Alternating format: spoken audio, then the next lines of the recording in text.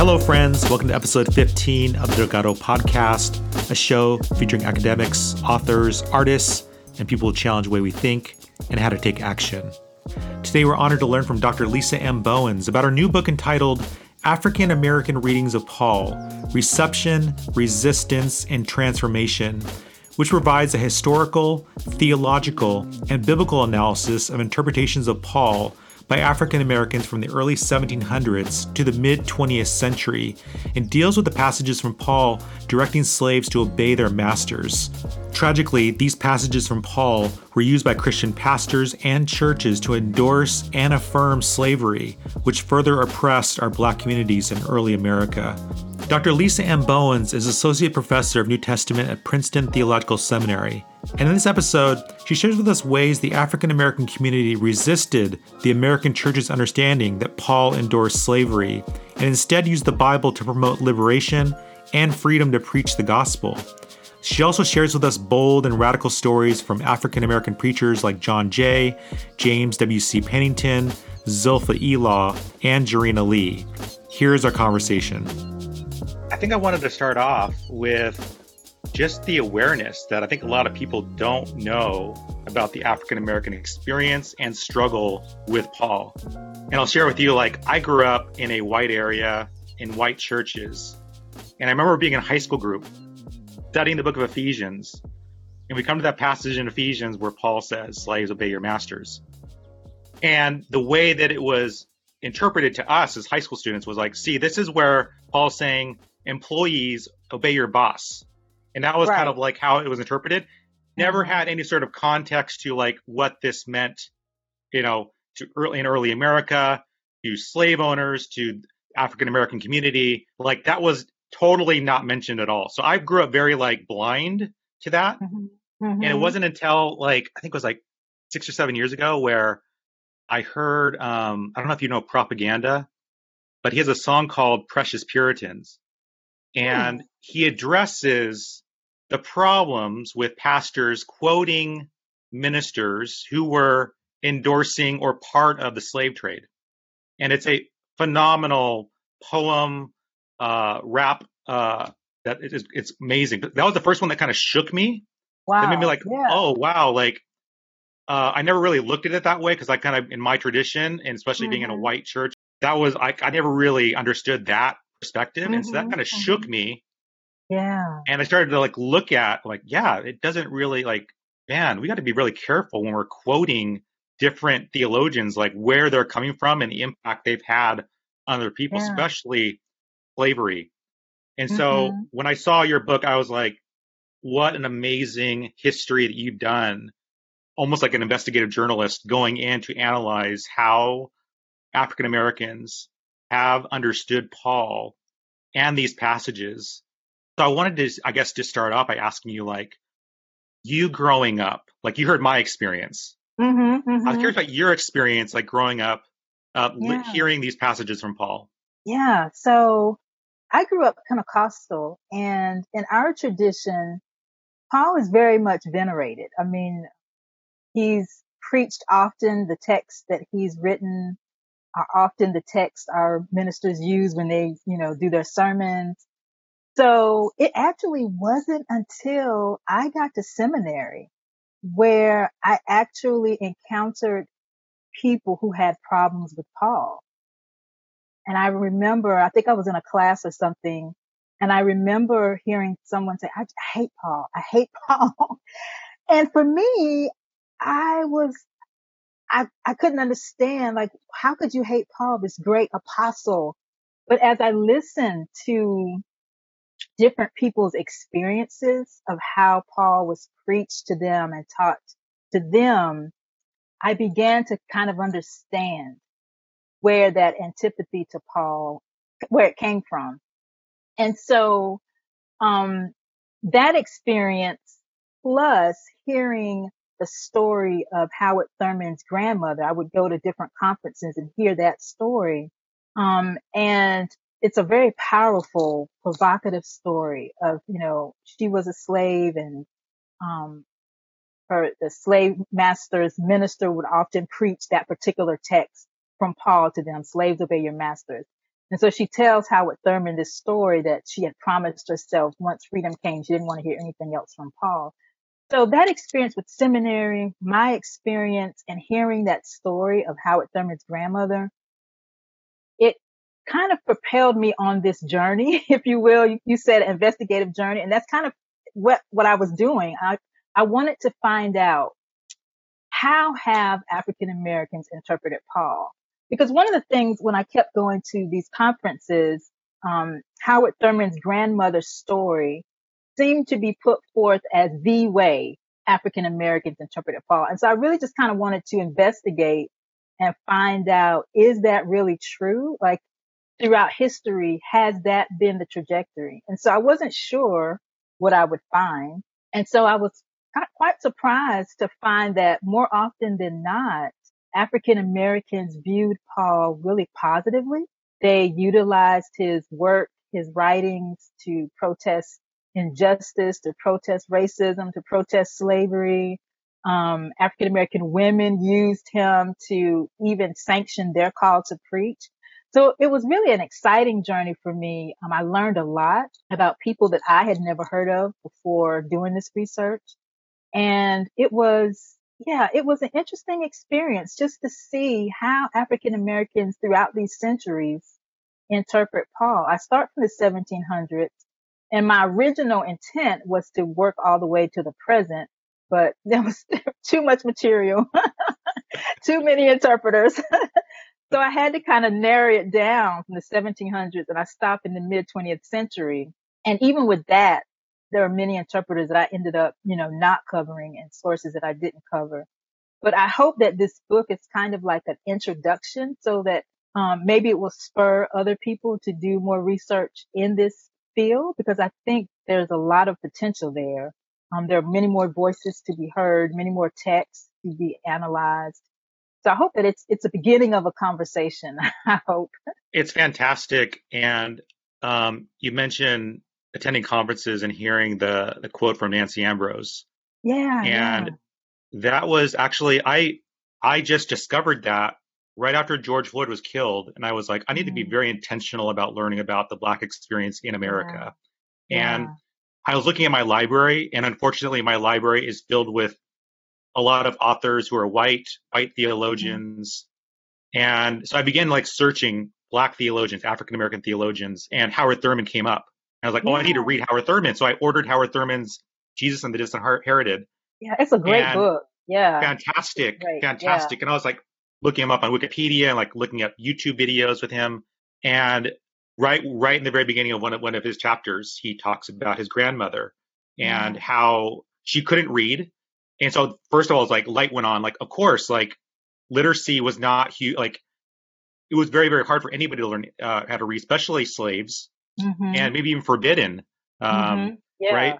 And so they had to rely on pastors, and sometimes these pastors were endorsing slavery, quoting Paul, right?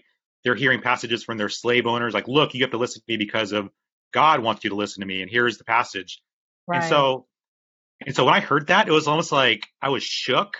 I was like, well, I'm like, if I was in that situation, I feel the same way. And in fact, I probably want to just disregard the Bible entirely, because that's God's word. And God's telling these people that this is the way you should treat me. I don't want to have anything to do with that God. So I was, it shook me. And so that set me on this journey, which led me to your book, where I wanted to I'm like, okay, I want to really understand this, because I feel that if I was in that position, I would be very angry at God, and I'd be very angry at these letters from Paul. Yeah. I think what you raised there is so important, because when you read Nancy Ambrose, you hear her story through Howard Thurman, you do get it, right? You're like, I totally understand why she would dismiss Paul. And the thing about that is that along with her story, you have all these other stories too, which I think kind of point to the complex nature of what I call African American Pauline hermeneutics, where you have people like Nancy Ambrose who, reject Paul. I talk about two of those people in my book, Howard Thurman, of course, and then Albert Clegg. But then for the most part, you have African Americans who reject that Paul that they've been given by white interpreters. They reject that Paul and they say, that is not the Paul that we know. That is not the Paul that proclaims the gospel to the Gentiles. And so in a sense, I talk about African American Pauline hermeneutics as this reclamation hermeneutic. Like they are reclaiming Paul and, allowing his voice to help them shape their own voice in protesting slavery and injustice and oppression. So, and then would also say, like in coupling with that, they also have these profound experiences with God themselves, which I think is an important part of how they come to interpret Paul. They have these, like many of these interpreters have these extraordinary conversion experiences. They have these extraordinary supernatural encounters with God.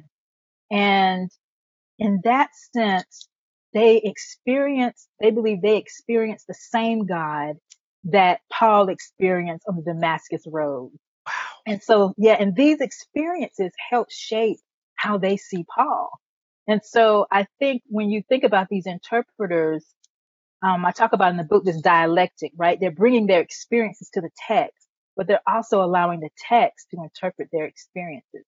So not just their supernatural experiences, but also the experiences of enslavement and the things they're experiencing in larger society, racism. And those experiences, along with these powerful encounters with God, really help shape how they see Paul and how they interpret his letters. It's beautiful, it's bold, it's radical, and it reminds me of like the early reformers, like the Luthers, that rejected certain interpretations as no, that's not how we read this text. Luther was very bold and very radical. Like, let's even get rid of the book of James, Luther said. But like, I think I see the same thing here. Like, you have these African Americans who were slaves now reading this text and rejecting what they're being told by even the pastoral community and saying that's not how we see this. And that's a very radical idea. I mean, they're like very radical theologians to like go against the church in America that was preaching this. I love that. Yeah, they were radical. You're right. They were radical. They were bold. They were fearless. They were tenacious. All of those adjectives, right? And especially when you think about the times in which they lived. And you had mentioned earlier about African Americans being forbidden to learn to read. And one of the reasons that was the case, they had laws in place forbidding slaves to be taught how to read, because literacy opens the door to being able to interpret scripture for yourself.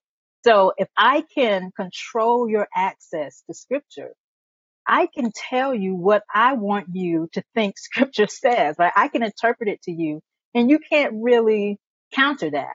But if you're able to read, then you can go into scripture yourself and see what God says about you. And so you'll see in the book, some, like Jupiter Hammond, for example. Now he was taught to read because his owners needed his help in their business, but he also encouraged other African Americans to learn to read. And when you read his essays, one of the reasons why he says you need to know how to read so you can read the Bible for yourself. And so if they can read the Bible for themselves, they can see that there are other passages in scripture than slave owners or beggar masters. They can see that they are created in the image of God. They can see that God has chosen them. God has called them. So this restriction of literacy plays a huge part in kind of slavocracy's recognition that literacy and liberation go hand in hand. And you get a real sense of that with John Jay's story. The enslaved African American whom God taught to read. He had this supernatural encounter where God sends an angel, teaches him how to read. It's a powerful story. Long story short, he learns how to read, and that ends up being his way to liberation, right? They free him. and he goes around the world proclaiming the gospel. So there you see like a real concrete example of the connection between literacy and liberation. But I think you see it, as an undercurrent in the other stories as well, in terms of how African Americans were restricted, in terms of learning how to read, and then how when they do know how to read, how they use it to argue for their freedom. They use scripture, even Pauline scripture to say, to proclaim justice, to proclaim liberation, freedom, and to counter um, white accounts of scripture. Yeah, I see like this amazing parallel. Like you're talking about like how literacy has led to liberation. And I see this total Mm-hmm. parallel with like Luther wanting to take the Bible, right? And make it Yeah, available into the regular yeah, languages. Like I see that exactly. similarity. It's like the same thing. It's like let it out Yeah, to the masses, let people read this. yeah, Uh Beautiful. yes. So it shows how scripture is a liberating force, I think.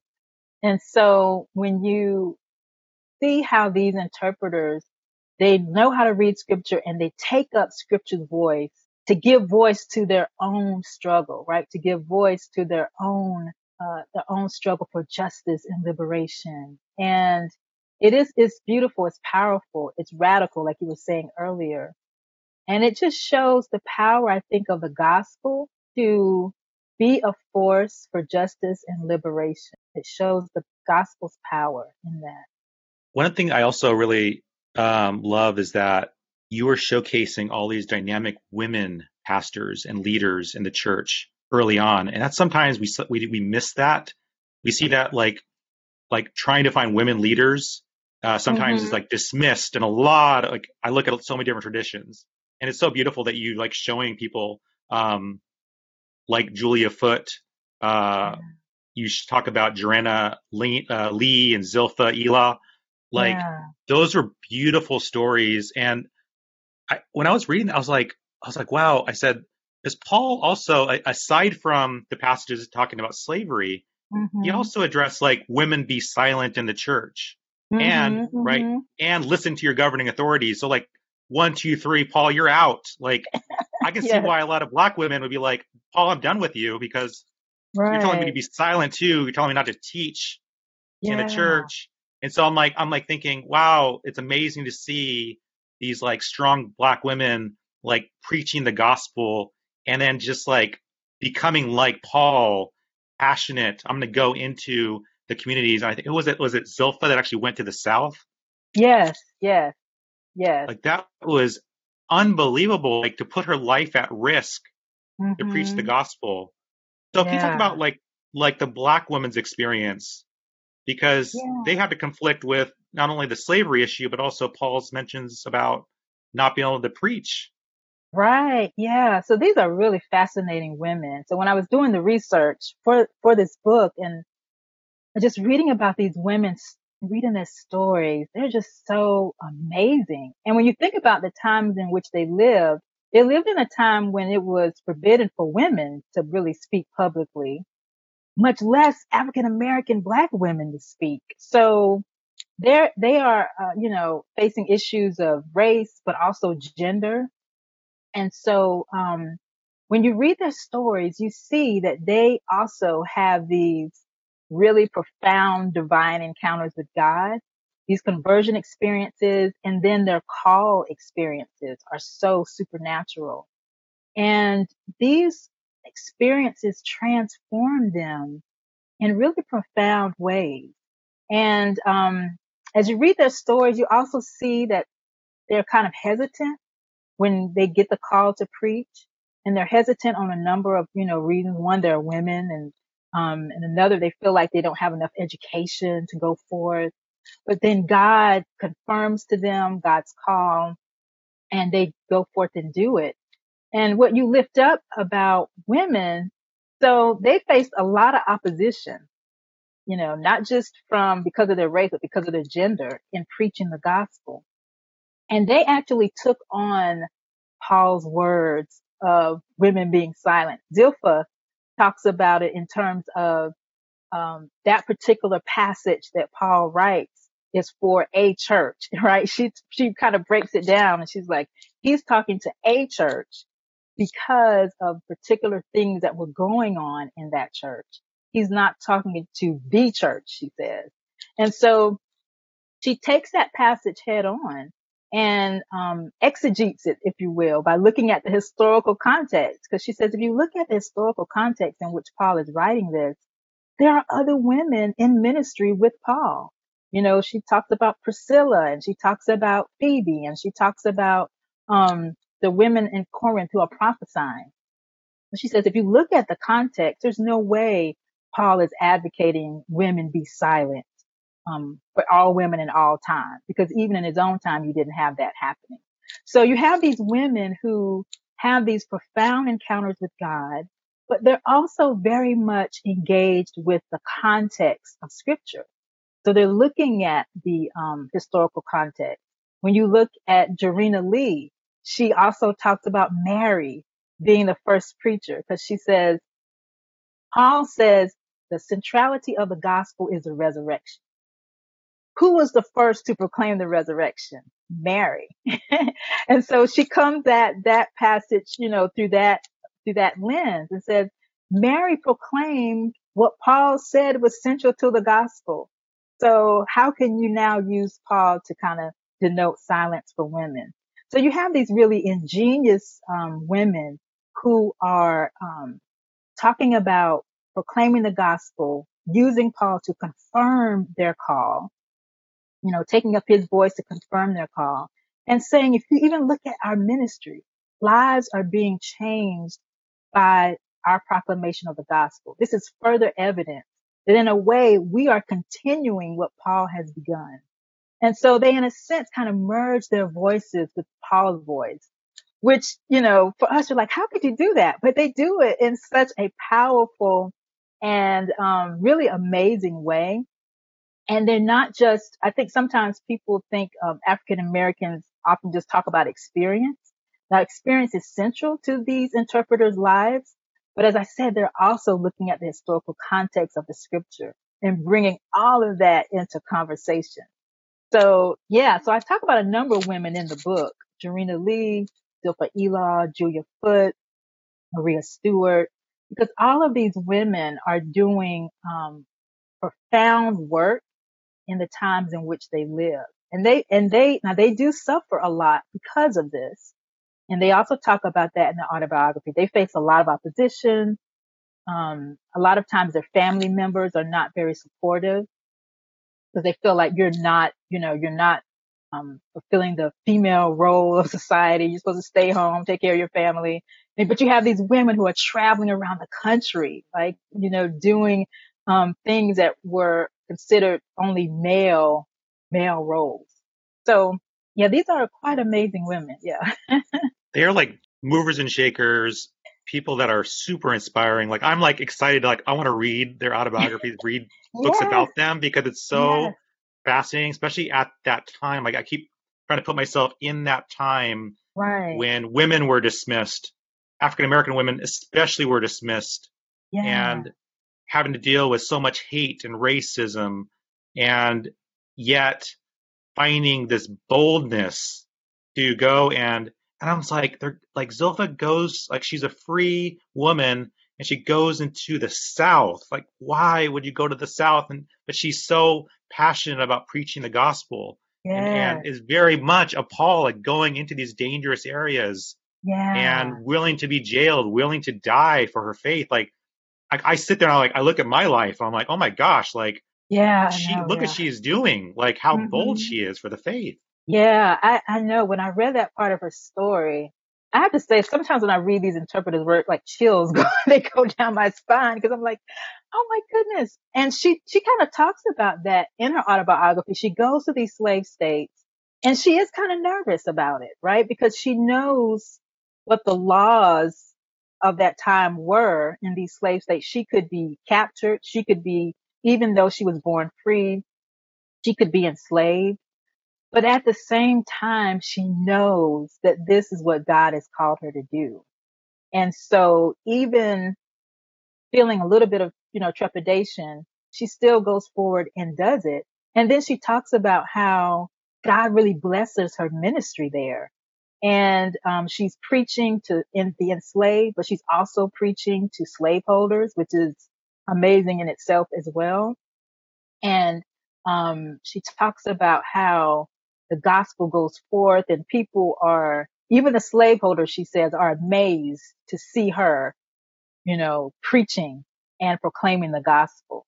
So yeah, she was fearless. And for many of these interpreters, they believed this is what God had called them to do, and they were not going to back down no matter the cost, even if it cost them their life, right? I think about David Walker, who, in his appeal, he doesn't mince any words about America, right? He calls America out on its hypocrisy. You send missionaries overseas, and yet you are treating those within your borders horrifically. And then at the end of his appeal, he realizes that, because of his bold stance, he may get killed.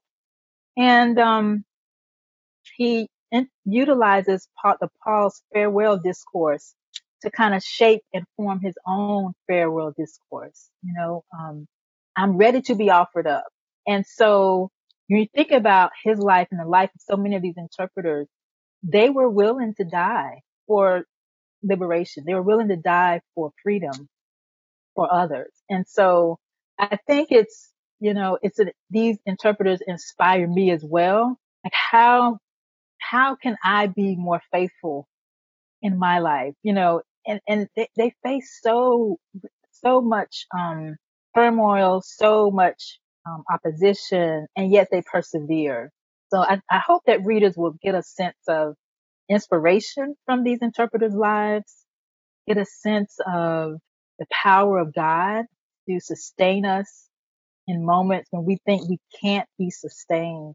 Yeah. I hope that comes through in the book. I'm totally inspired to continue to read and to read these biographies because it is super powerful and just challenges us as Christians. Like, what are we doing to be bold, like these women, like these men who were facing so much discrimination, so much racism, and their own, the way that they were able to take these texts and study them, analyze them as theologians, like brilliant. I mean, I just think about the boldness to do that, just questioning your own faith tradition is hard, right? When you start to see and uncover things that you don't like about your religious tradition, that's hard to do because you start to doubt things.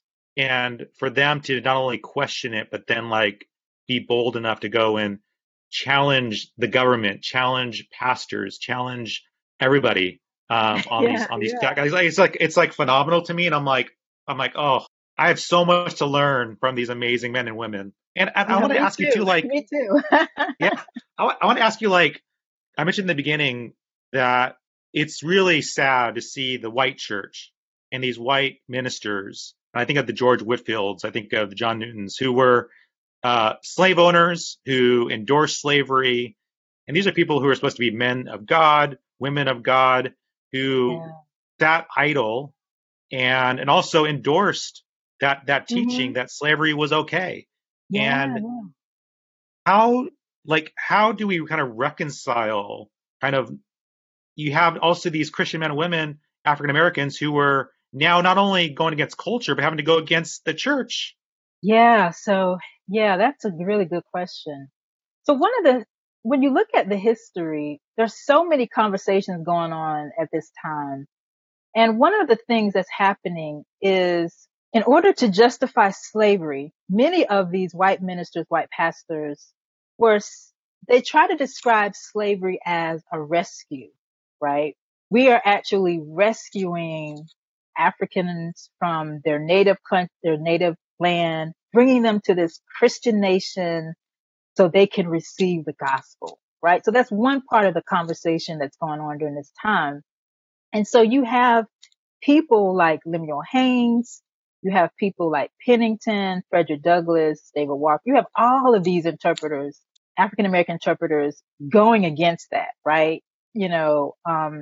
Pennington just comes out and says, God doesn't have to enslave us to give us the gospel. This argument is ludicrous. So you have this conversation going on where white Christianity, unfortunately, was willing to try to justify the unjustifiable and using scripture to do it. But at the same time, you have these African American interpreters saying, no, this is not of God. And you have people like Lemuel Haynes who comes out and says, actually, this is sin. This type of action, this is sin. And that's a move that many white interpreters during this time would not make. So you're right. They were bold in countering this notion that slavery was a blessing. And it was not only in the churches, it was in the media, if you would call it social media of that time. It was in the newspapers. I mean, it was a prevalent notion that slavery was actually a blessing to African Americans. So you have African Americans pushing back against that and saying, no, this is evil. This is sin.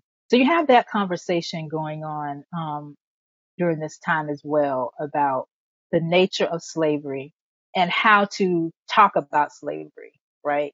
So you have the South trying to paint this beautiful rosy picture of slavocracy, but then you have people like Pennington, Harriet Jacobs, and others who escaped to the North, and they begin telling the story of what's actually happening during slavery and trying to open up the eyes of people in the North to what really is happening in the South. And so many of the slaves who escaped, their stories become evidence that what's happening in the South is not right and is not of God. So there's a lot of conversation going on in this time around slavery and what slavery means and what it is. Yeah, and I love how you mentioned Lemuel Hames about addressing it as sin. Like this is a sin. And I think I remember one of the arguments was around husbands loving your wives and the importance for families to be together. And talk about theology and bringing things together, like arguing against slavery. Like, look how slavery is dividing families. And if you're truly a Christian family, husband and wives, families need to be staying together. Yes. So you're mentioning one of the petitions. So when I did research for this book, one of the things I start with is looking at enslaved petitions. So as early as 1774, we have it's this petition written by enslaved Africans to the Massachusetts government to argue for their freedom.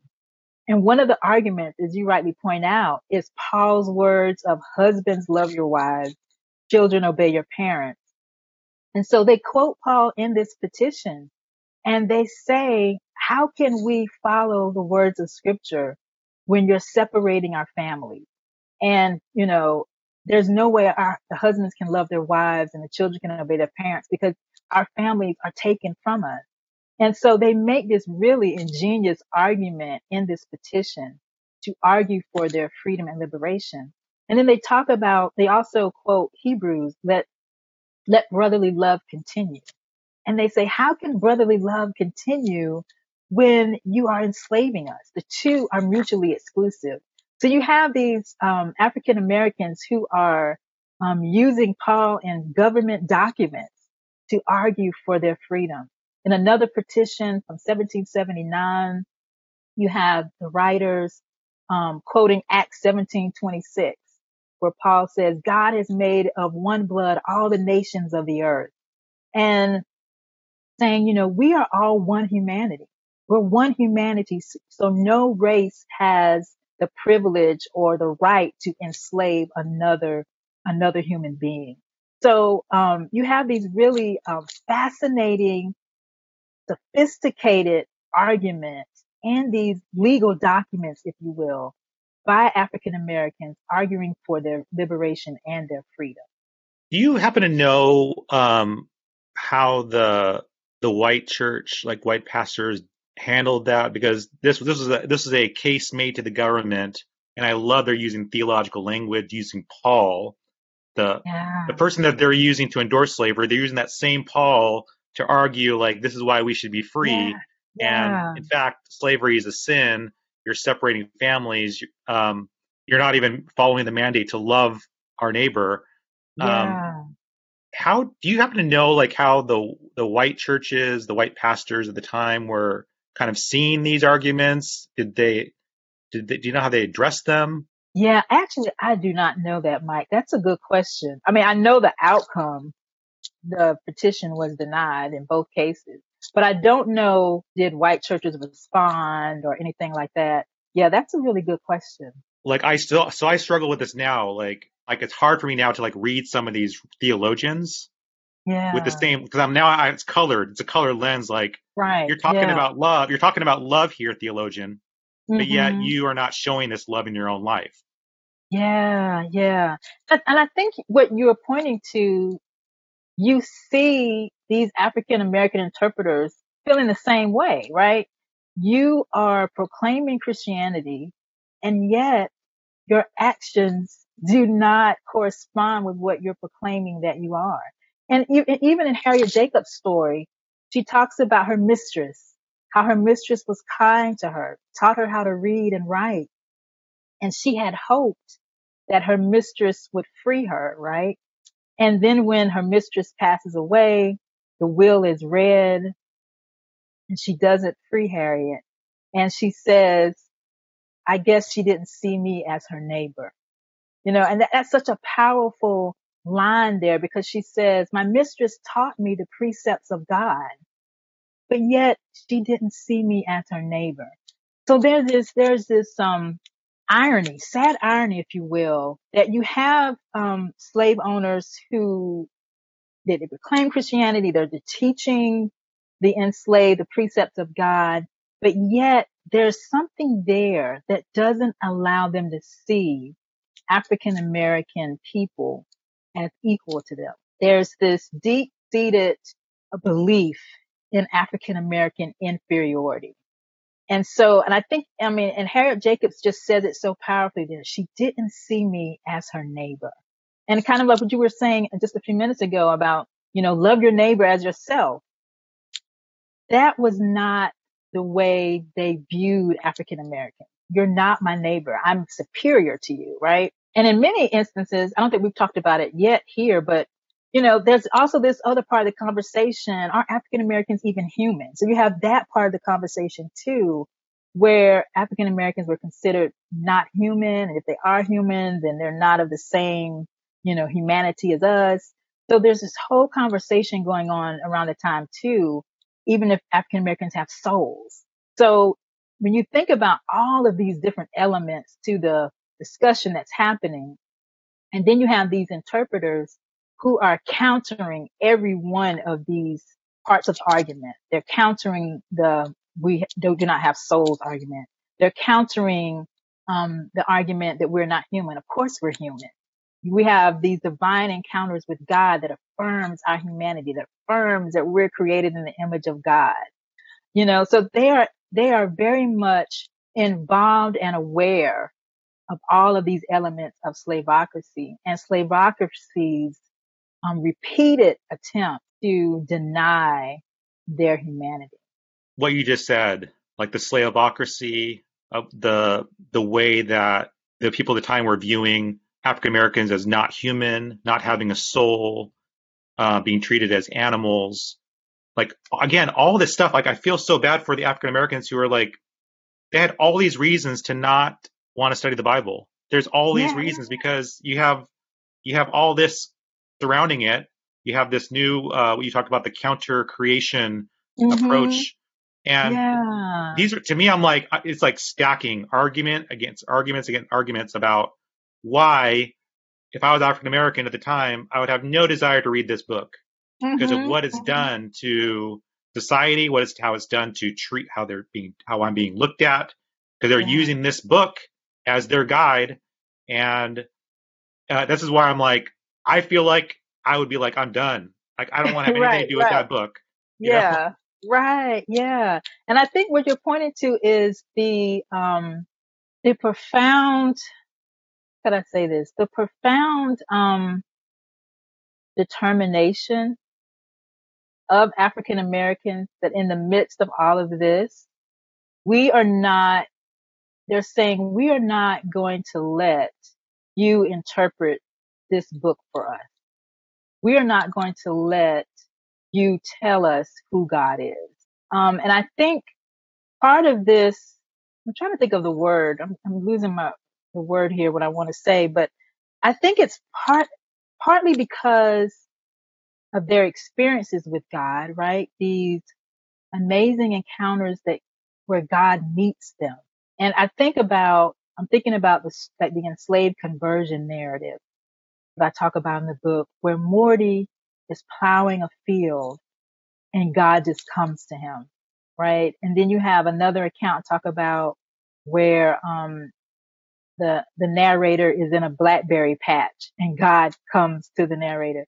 They have these really amazing experiences with God. And I call them these divine interruptions of the demonic, in which these encounters is so transformative for them that it helps them to see the power of the gospel, helps them to see the power of scripture, helps them to see that this is God's sacred word to us, and that we are not going to allow how others are interpreting this to dehumanize us, to stand as the final word for our lives.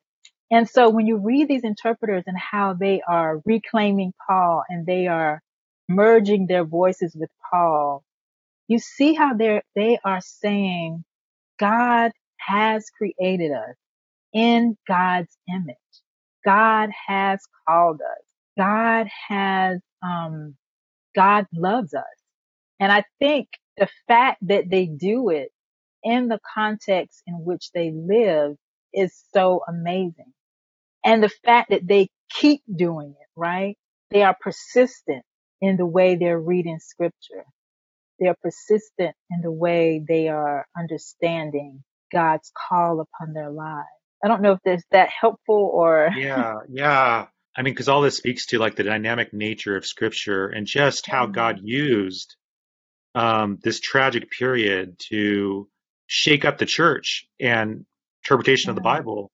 Because like their words, their thoughts on these texts, like we're talking about it today. Like they probably had yeah, no idea like the impact their theology has on our current church and the way that we read their Bible today. Is because of their work. yeah.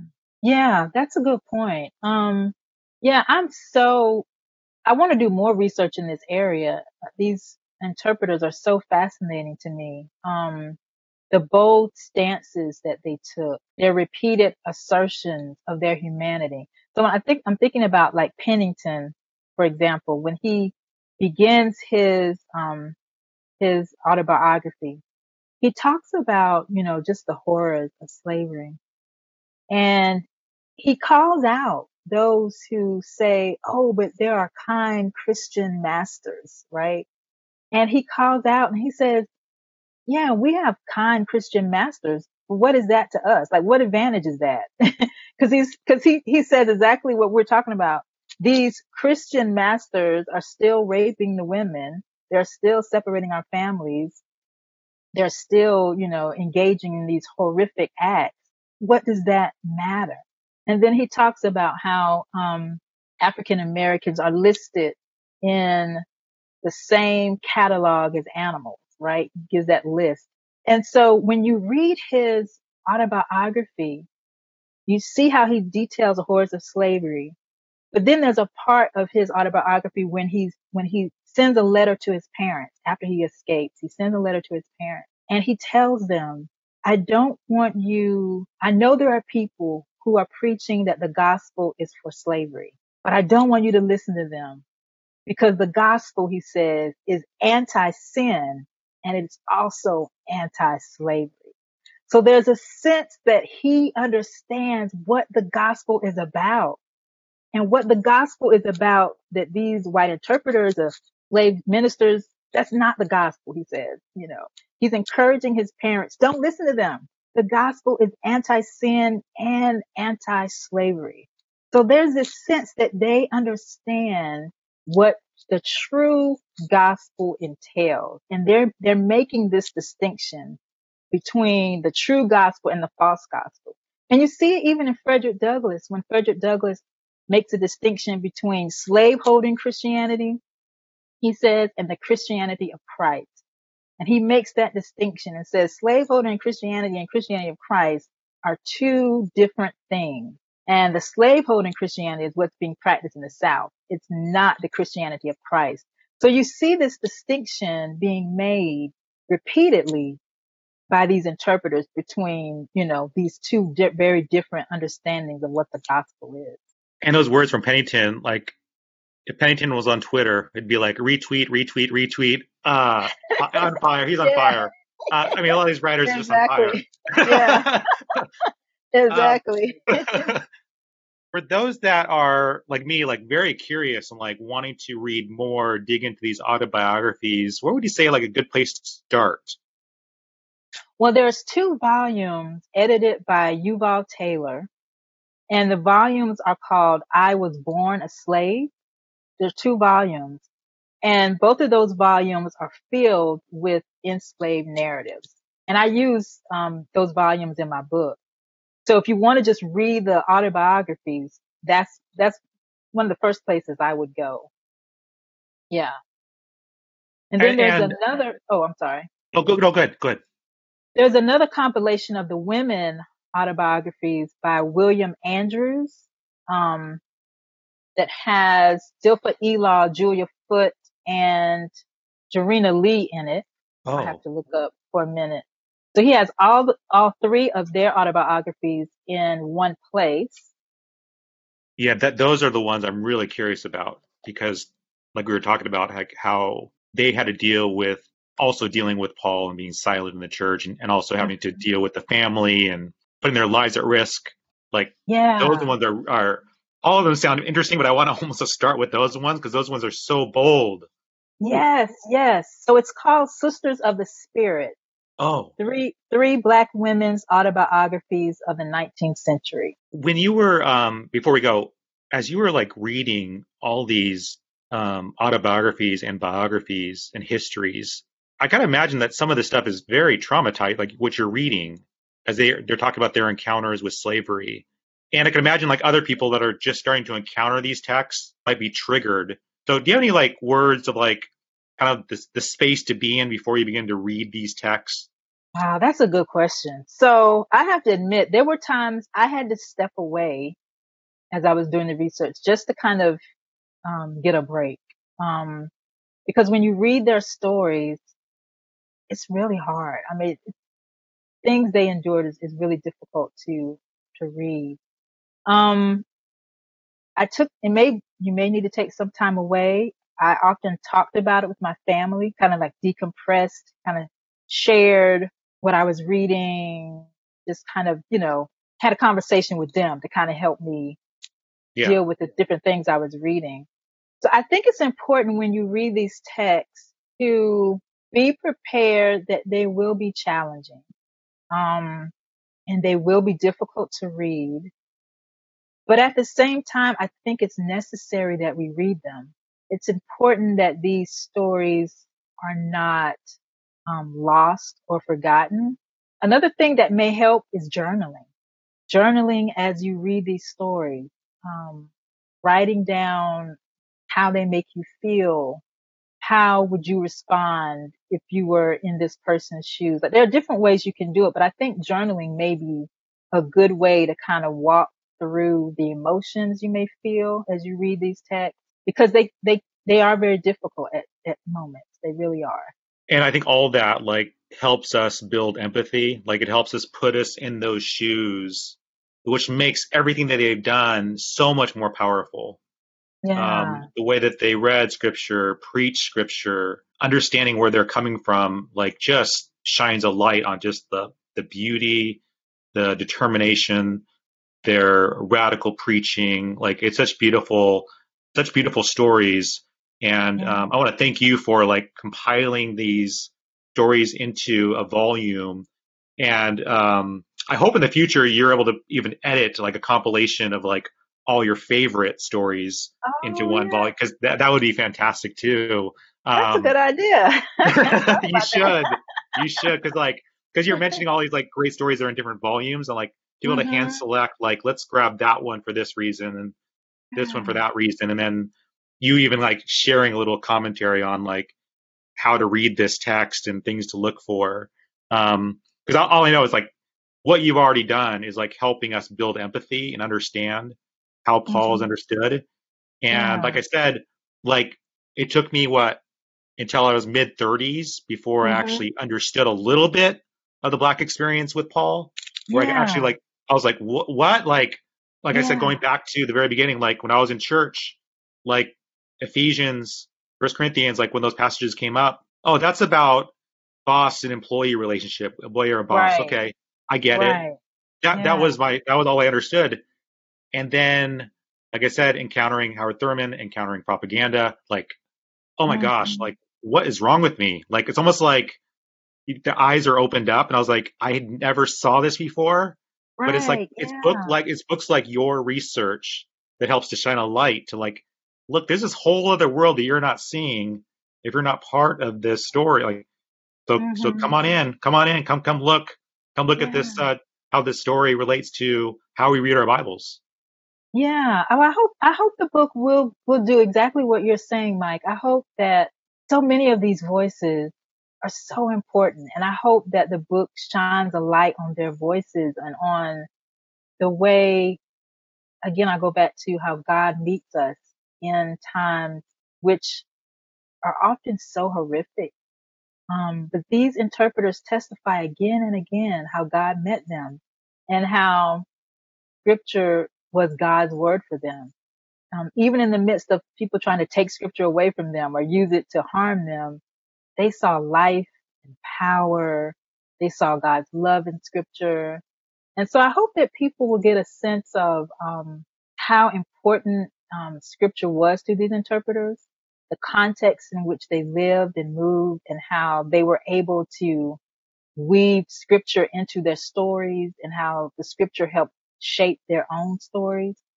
So one of the things I wanted to do in the book was really just allow these voices to be heard in their own words, which is why a lot of times I cite a lot of primary text, because I wanted people to hear their voices, because I think they have so much to teach us and so much to tell us.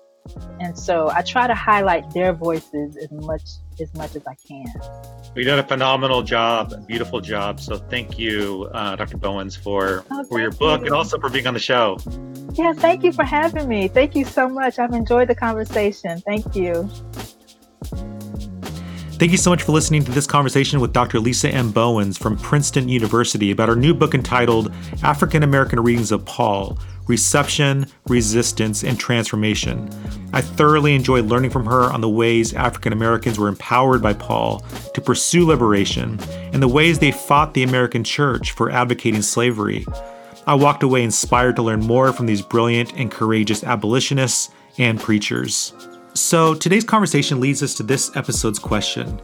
Dr. Bowens shares the tragic ways the American church and pastors use the Bible to endorse and affirm slavery.